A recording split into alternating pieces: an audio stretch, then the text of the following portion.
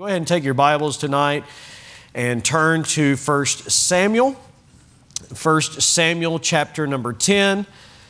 1 Samuel chapter 10. I'm going to reference Matthew chapter 2 just to make it tied to Christmas, right? The Pee Wee and Pat's Christmas program, so the pastor ought to follow suit and preach something Christmassy, as I said this morning. I don't know if that's a word or not, but anyways, I think you know what I mean. This is where we are in our series in 1 Samuel. Totally odd to do this on a night that has a little bit of a Christmas feel to it. I think you'll see where we're going. And honestly, we'll probably just camp out in 1 Samuel and just preach it. There's enough right there to preach. But I think you'll see a connection that hopefully you won't perceive to be a big-time stretch. A little stretch? Maybe. No, I don't think it'll be a stretch. I'm making you more nervous than I should. Let's just read the Bible. 1 Samuel chapter 10, and we'll begin reading verse 17. 1 Samuel 10, verse 17, although last time we left off, which was, by the way, October the 31st, it's been a while just because of special Sundays and all that's going on. But we really left off with verse 9, so technically our text is going to begin in verse 10, but we'll just start in verse 17 and refer back to it here in just a moment. So 1 Samuel 10, our series is entitled, When a Nation Needs Revival. If you care about America, I think you agree we need revival spiritually, and we're looking at how can a nation have revival. Verse 17 says this, And Samuel called the people together unto the Lord to Mizpah, and said unto the children of Israel, Thus saith the Lord God of Israel, I brought up Israel out of Egypt and delivered you out of the hand of the Egyptians and out of the hand of all kingdoms and of them that oppressed you. Verse 19, these two verses I'm trying to labor on reading these because these are very key to the passage. Verse 19 especially. Samuel preaches to Israel and says, And ye have this day rejected your God. Rejected your God, who himself saved you out of all your adversities and your tribulations. And ye have said unto him, Nay, but set a king over us. Now wherefore, present yourselves before the Lord by your tribes and by your thousands. And when Samuel had caused all the tribes of Israel to come near, the tribe of Benjamin was taken. And when he had caused the tribe of Benjamin to come near by their families, the family of Matri was taken. And Saul, the son of Kish, was taken. So it narrowed it down. All the tribes, down to Benjamin, down to Matri, down to Kish, down to Saul. He's the new king. He's the first king of Israel. Verse 21, And when they sought him, he could not be found. That's a bummer. You know, here you are about to have your coronation service and you can't find your king. Therefore they inquired of the Lord further if the man should yet come thither. In other words, is he on his way? Where's he at? Where's Saul? Where's the king? Where's the king? Where's the king of Israel? And the Lord answered, Behold, he hath hid himself among the stuff. You gotta love that verse right there. He hid himself among the stuff. And they ran and fetched him thence. And when he stood among the people, he was higher than any other people from his shoulders and upward. And Samuel said to all the people, See ye him whom the Lord hath chosen, that there is none like him among all the people. And the people shouted and said, God save the king. Then Samuel told the people the manner of the kingdom. Now this is important, verse 25. And wrote it in a book and laid it up before the Lord. And Samuel sent all the people away, every man to his house. And Saul also went home to Gibeah, and there went with him a band of men whose heart whose hearts God had touched. But the children of Belial said, how shall this man save us? And they despised him and brought him no presents, but he held his peace. Okay, now, I know many of you know the reference in Matthew 2. You don't have to turn there, but it says, now when Jesus was born in Bethlehem of Judea, in the days of Herod the king, behold, there came wise men from the east to Jerusalem, saying, where is he that is born King of the Jews? 2 searches for the kings of Israel. You say that's a stretch. It's a search for the king. We can't find the king. Where's the king? That they said in the days of Saul. Where is the king? Well, then these men came from the east and said, where is he that is born King of the Jews? So tonight I'd like to preach to you with the primary focus on Saul, this title, The Search for Israel's King. The Search for Israel's King. May God bless the reading of His Word here tonight. As you're seated, we'll get into it.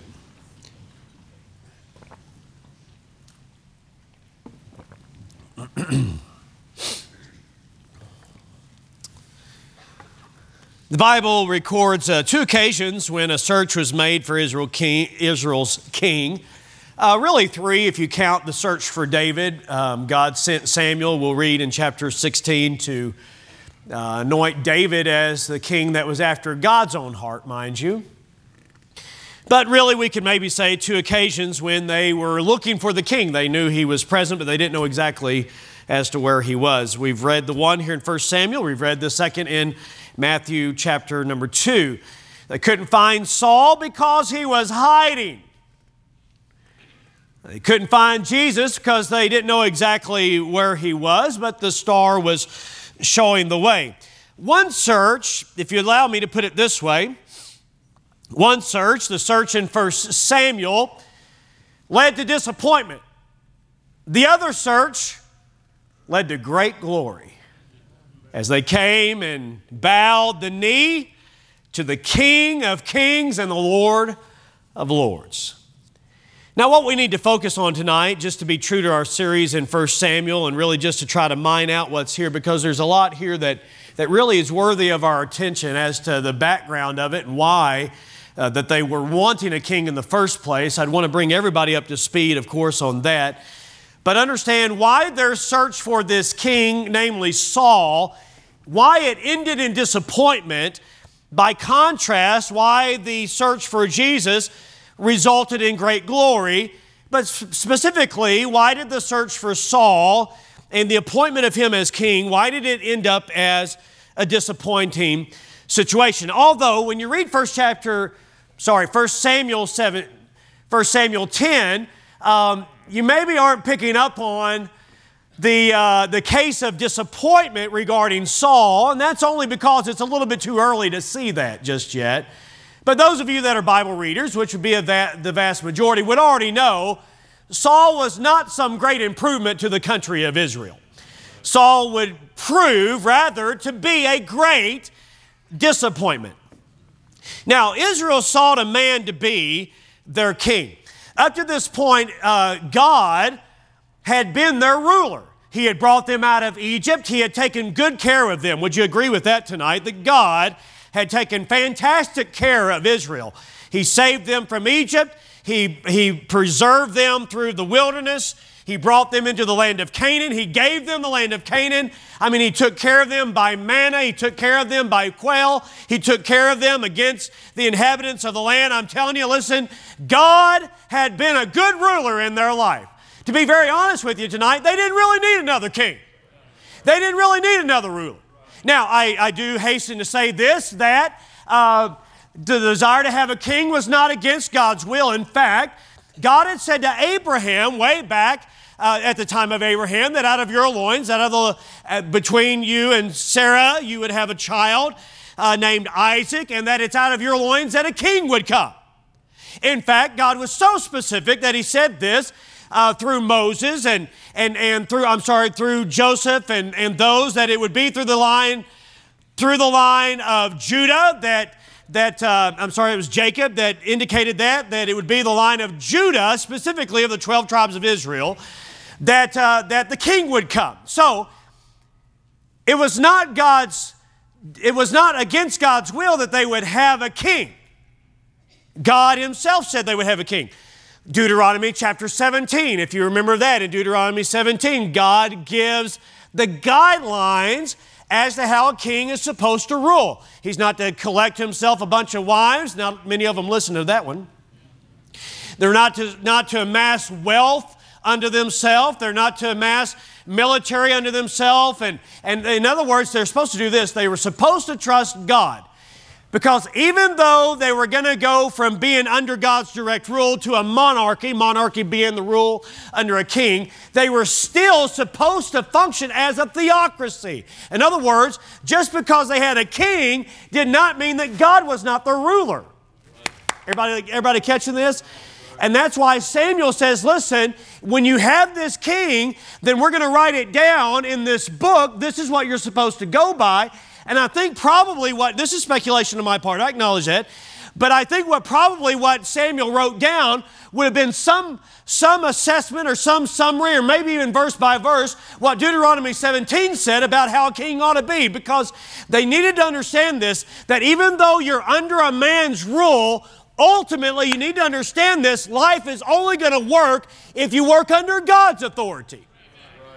If you try to work under a man's authority alone, you will be sorely disappointed, because you shouldn't put trust in man whose breath is in his nostrils. You shouldn't put trust in the legs of a man or the arms of a man. Your trust is only in the right place when it's in God.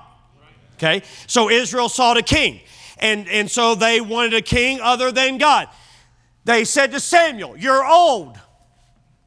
They said to Samuel, "Samuel, we don't want you to rule." You know why they didn't want Samuel to rule? He was too much like God. Now Samuel's sons had gone a different direction, and so it was right that they would not be qualified to rule, but they didn't want Samuel or anybody like Samuel to rule. Listen tonight. They wanted a king like all the other nations.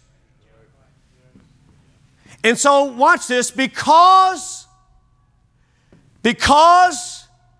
they had rejected God as their ruler, their standards were off. Because they rejected God as their ruler, their standards were off. And so they said, we want a king that's powerful. We want a king who's wealthy. We want a king who'll lead us into battle. We want a king. We want a king like the Hittites' king. You mean the king like we destroyed? Just let that sink in just a minute. We want a king like the Hittite king. We want a king like the Girgashite king. We want a king like all the other kings, like the ones that we've already wiped out. Some of you are getting this and some of you are not. We want a king like all the other nations. They had a wrong emphasis. They overlooked problems.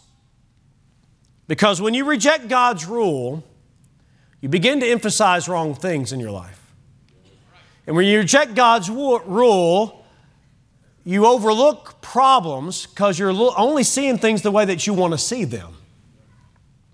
They overlooked that Saul was from Benjamin rather than from Judah.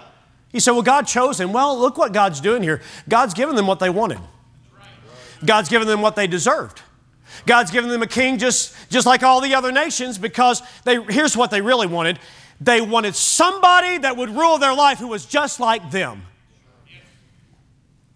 Saul was tall. Saul was big on looks. He was a handsome man. The Bible says he was goodly. He was a handsome man. He was from a wealthy family. We know that because his family had servants. We know that because his family had donkeys. I mean, he was like the luxury ride of the day, don't you know? And so they were a wealthy family, powerful family. And so it's like they were getting just exactly what they wanted in Saul. He was tall on looks. He was big on looks, but he was short on spirituality. He didn't even know Samuel. He didn't even know the man of God. He didn't even know the prophet, the one that was known throughout Israel. Listen, he lived 5 miles from Samuel, and he did not know who he was. And he's supposed to be the leader of the nation of Israel, the people of God. And he doesn't even know the man of God. Do you see a problem with this? Living only 5 miles. Listen, he had great access to spirituality, but access is different than application.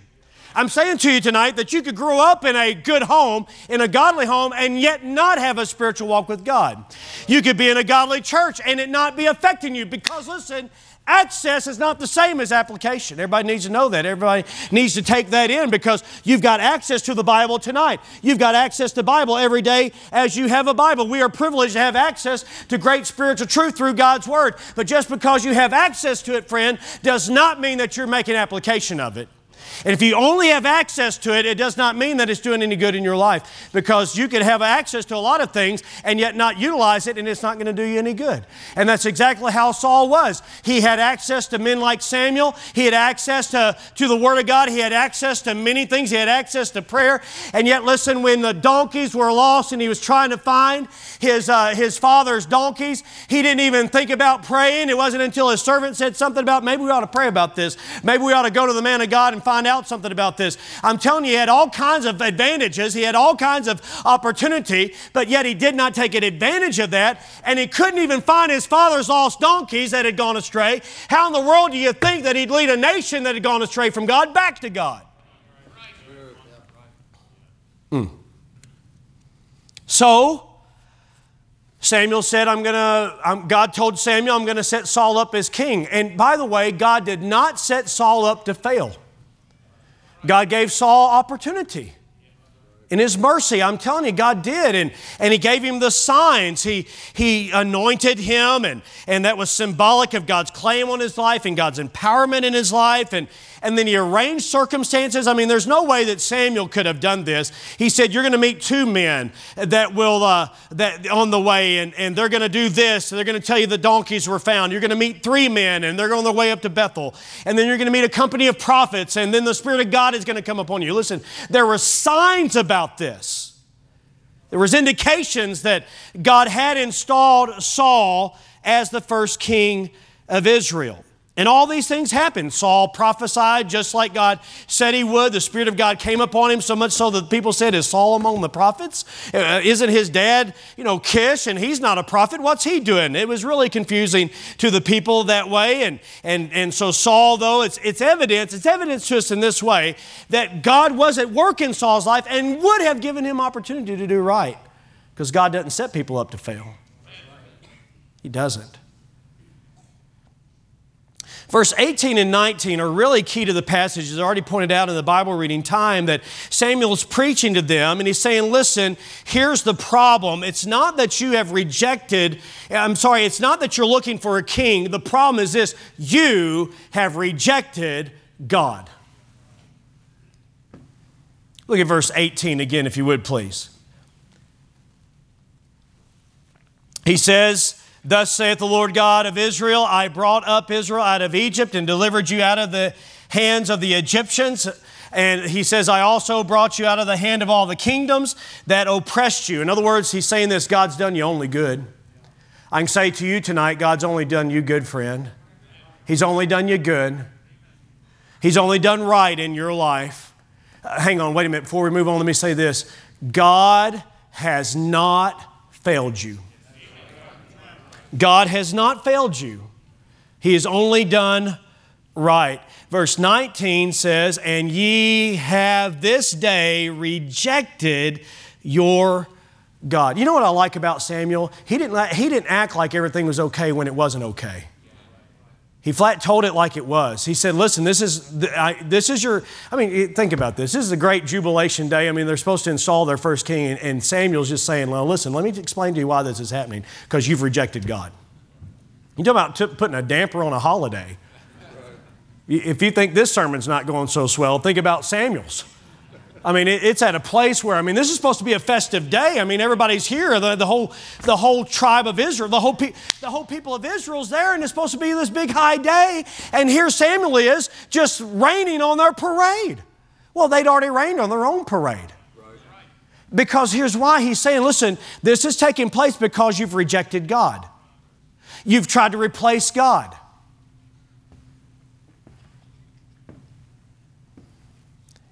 You can't expect things to go well that begin in rebellion against God. Does everybody listen to this? You can't expect things to go well. You can't expect things to turn out great when it starts in rebellion to God. Now wait a minute. I want to thank God for His mercy.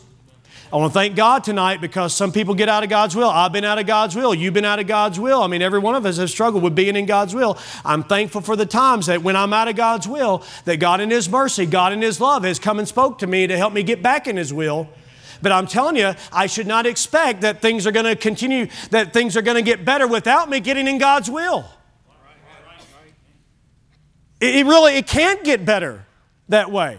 I can't expect, I'm rebelling against God, I expect things are going to improve here. That's not right thinking.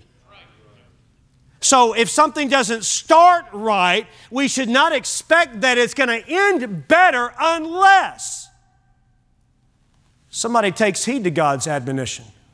Somebody takes heed to God's call to repent.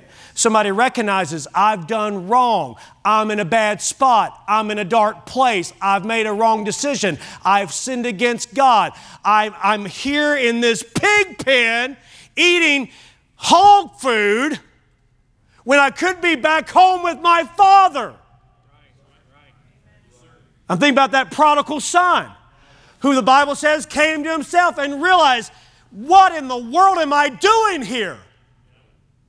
I've made a wrong decision. I'm telling you, friend, if he just kept going down that road and he never repented, it would not have gotten better for him.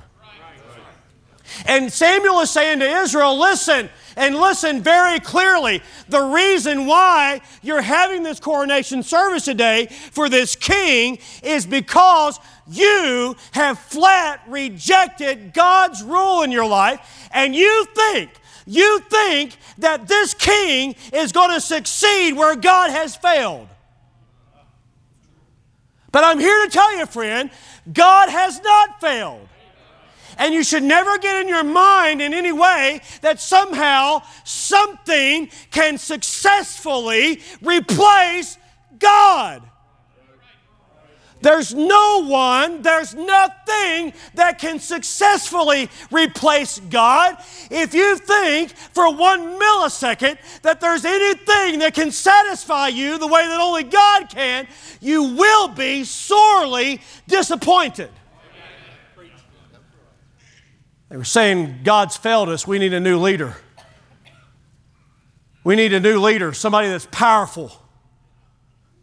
Did you hear the irony of what I just said? We need somebody that's powerful. We need somebody that'll lead us into victory. We need somebody that'll be a good leader. We need somebody who will always be there for us. Where's he at? We have no idea. Has anybody seen Saul? I mean, imagine this situation. Okay, hang on a minute. I'm not sure how this is going. I've got to make sure everybody's getting this. Because what they did is they said, okay, God says you're going to get a new king, and here's how we're going to do it. We're going to get all the tribes together, and then we're going to narrow it down, process of elimination. And we're going to see which tribe he's going to come from. And so the tribe of Benjamin was called. So all the other 11 were out. So now it's Benjamin. Okay, so now let's get it down to which family? Matri family. Okay, Matri family. You're called. Okay, now let's narrow it down to Kish. Kish maybe had other kids. He did. So Kish, now which son is it? Oh, Saul. Okay, Israel, now introducing your new king, your new leader, the one who's going to judge you, the one who's going to lead you, the one who's going to provide for you. None other than Saul. None other than Saul. This would be a good time for Saul to enter. None other than Saul. And he wasn't there. Disappointment. In fact, it was very symbolic of how his reign would go. Because on matters of righteousness, he was vacated. He was vacating his office. In fact, in matters of righteousness, sometimes he got ahead of God. When he was supposed to be patient, he was impatient and he offered up sacrifices when he was supposed to be waiting for Samuel. Anybody listening to me here tonight?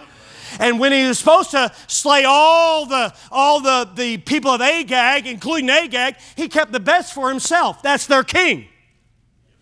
When a giant named Goliath was taunting the people of Israel out there and saying, "Send me a man that we may fight," everybody no doubt said, "Where's Saul? He's tall. He's tall, but Saul's tall. We got us a tall king. They got them a tall king. We'll put our tall king against your tall king." Now enter Saul. Crickets. That's right. Saul! Where's he at? In his tent. Right. Yeah. Right. How disappointing. That's right. How utterly we need a spiritual leader in our nation. We need somebody that'll lead us to do right. We need somebody that'll be in touch with God. Where's Saul? Indoor. At a witch's house. Trying to figure out what in the... Okay, he went to somebody that was doing tarot cards, right? Basically, somebody that was reading I don't know, somebody that was in witchcraft. We need a spiritual leader. What'd they get? Somebody that's in the occult. Yeah. I'm telling you, over and over and over and over again, Saul disappointed the people. Why? Why? It's the reason for that also applies to us because of this. Anytime you try to replace God with something or someone else in your life, you will be disappointed. That's right. That's right. Generally, when you try to replace something, you're going for something better. I said, generally, when you try to replace something, you're going to go for something better. You're going to get a new phone. What are you going to do? Get a Nokia? You're going to get a flip phone? You've got, the iPhone, where are we at? 11? 12? 13? 14? Where are we at? 13. You don't know. Huh? 13? For real? What have I got? 12? Angie, where are you at? You still in the service? I got something. Okay, so I want to get a better phone. I get a flip phone. I'm going retro. I want something where, if I need to chock my tires, like on my truck or something, I can use that old Nokia. No. Nobody in their right mind would say, if you want to get a new phone, go backwards. Get something less than what you've got. It doesn't make sense. You want to get a new car. All right, so you're driving a 2018. What are you going to get? Yeah, you're probably thinking 2021, 2022, something like that. You're thinking, I'm going to get an upgrade. You're probably not going to say, no, I'm thinking maybe something like Model T. You see what I'm saying?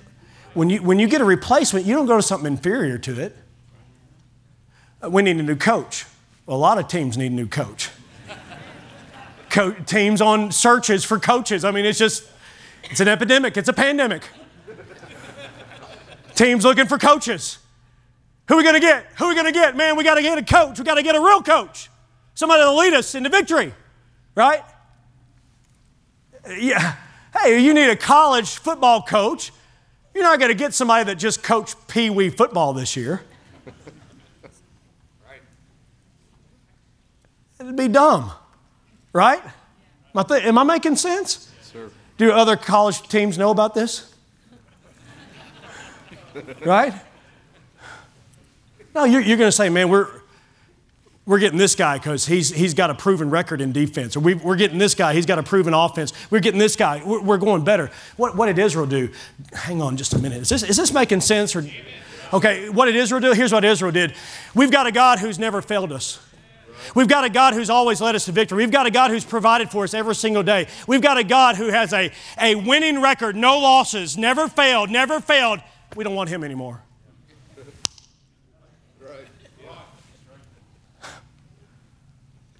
Makes no sense. But neither does it make sense when God's people say, I'm getting out of church.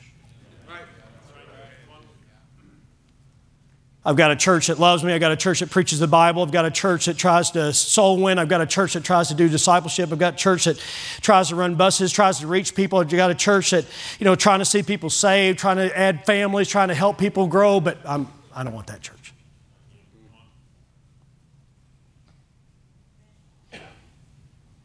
Somewhere you're going to pay for that, friend. Some young person in a home that loves them, in a home that's provided for them, in a home that's tried to nurture and care for them. In a perfect home, no, there's not one down here on earth. But you're in a good home, in a home that's kept you in church, in a home that's tried to point you in the right direction, in a home that's tried to set you up for victory, in a home that's tried to help you along the way. I want out of this home. Where are you going to go? I'm going to live on somebody's couch.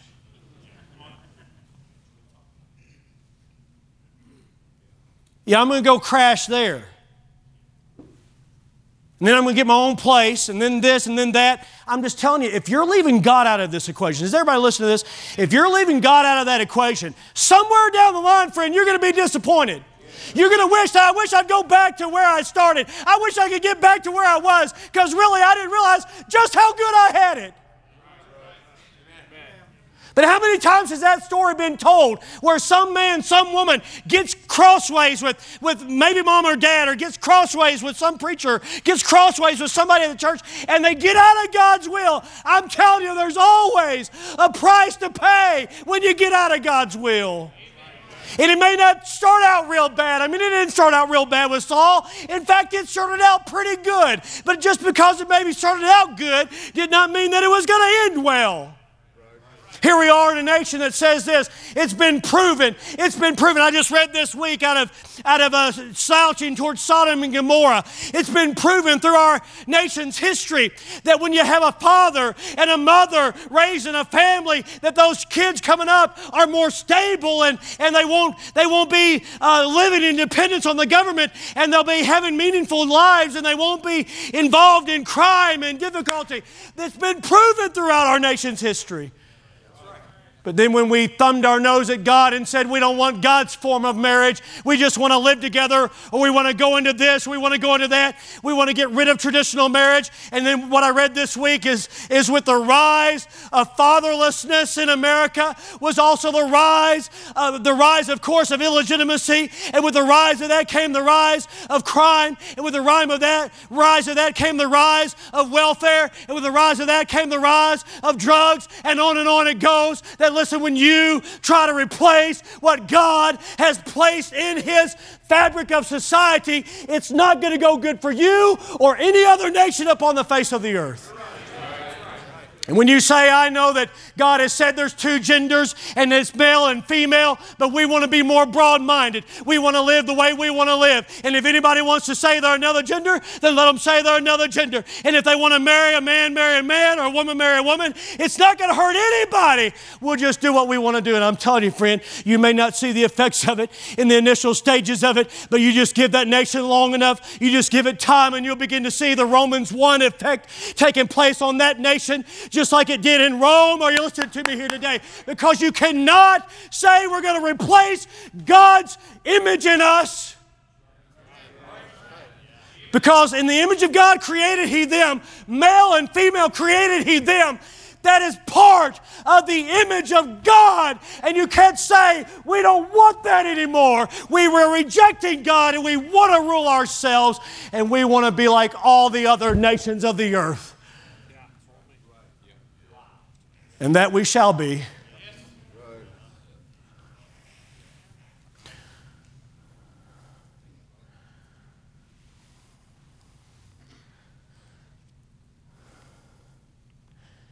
You cannot replace God and expect improvement. It's the main thing I wanted you to get tonight. You cannot replace God and expect any kind of improvement. Young people, did you get that tonight? I want to make sure you got that. You can't replace God in your life, young people. You can't. Are you listening to me? There's no replacement for Him.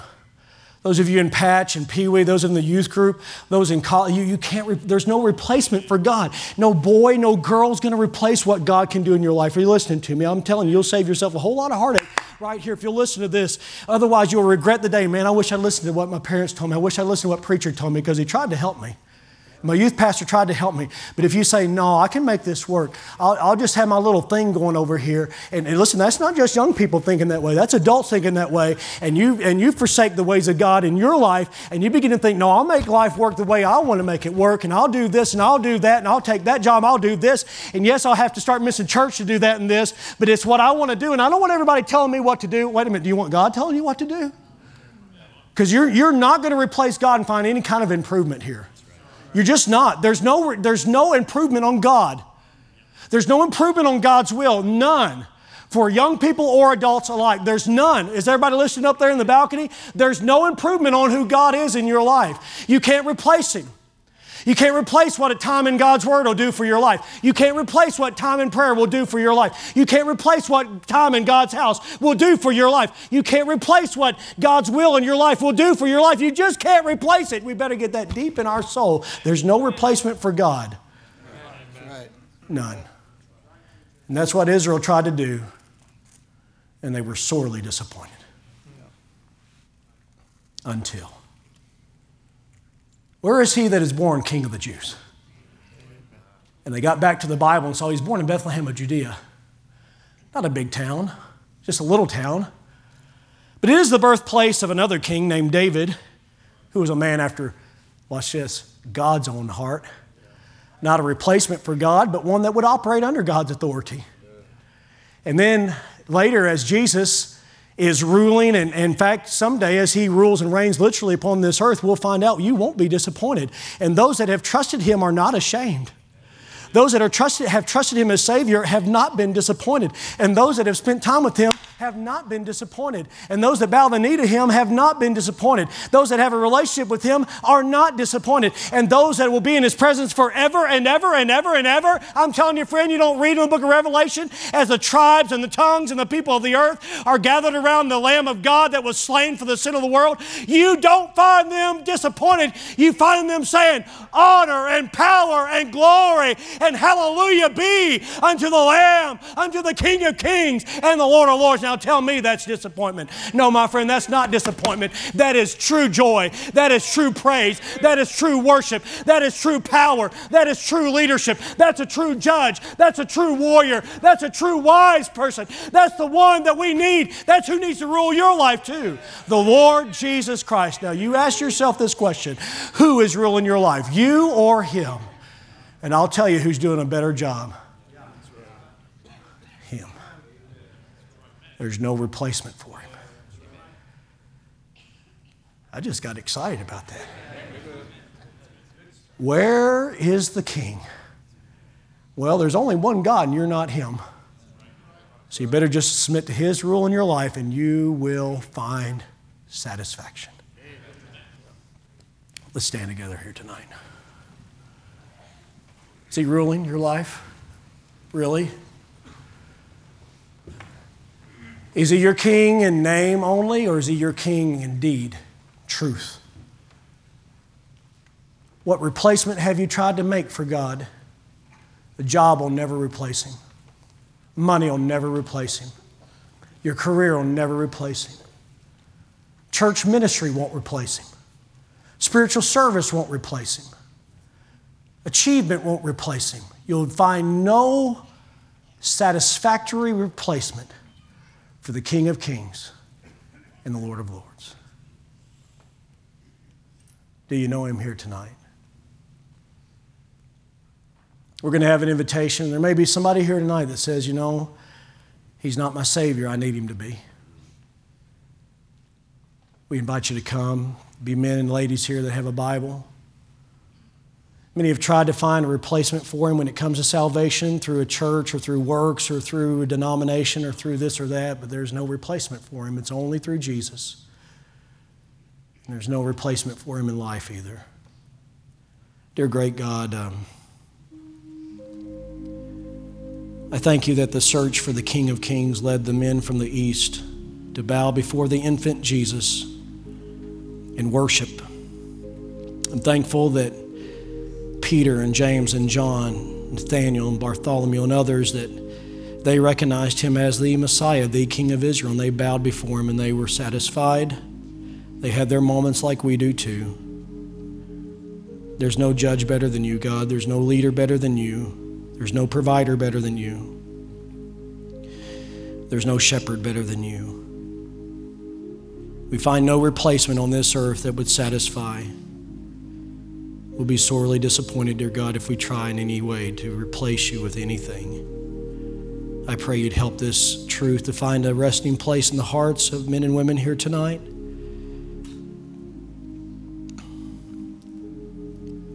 Oh God, help us not just to be hearers of this word, but to be doers. To bow to your rule in our life, not to reject you. You've been too good to us. You're too good. Help us tonight. In Jesus' name, amen. As we are standing tonight.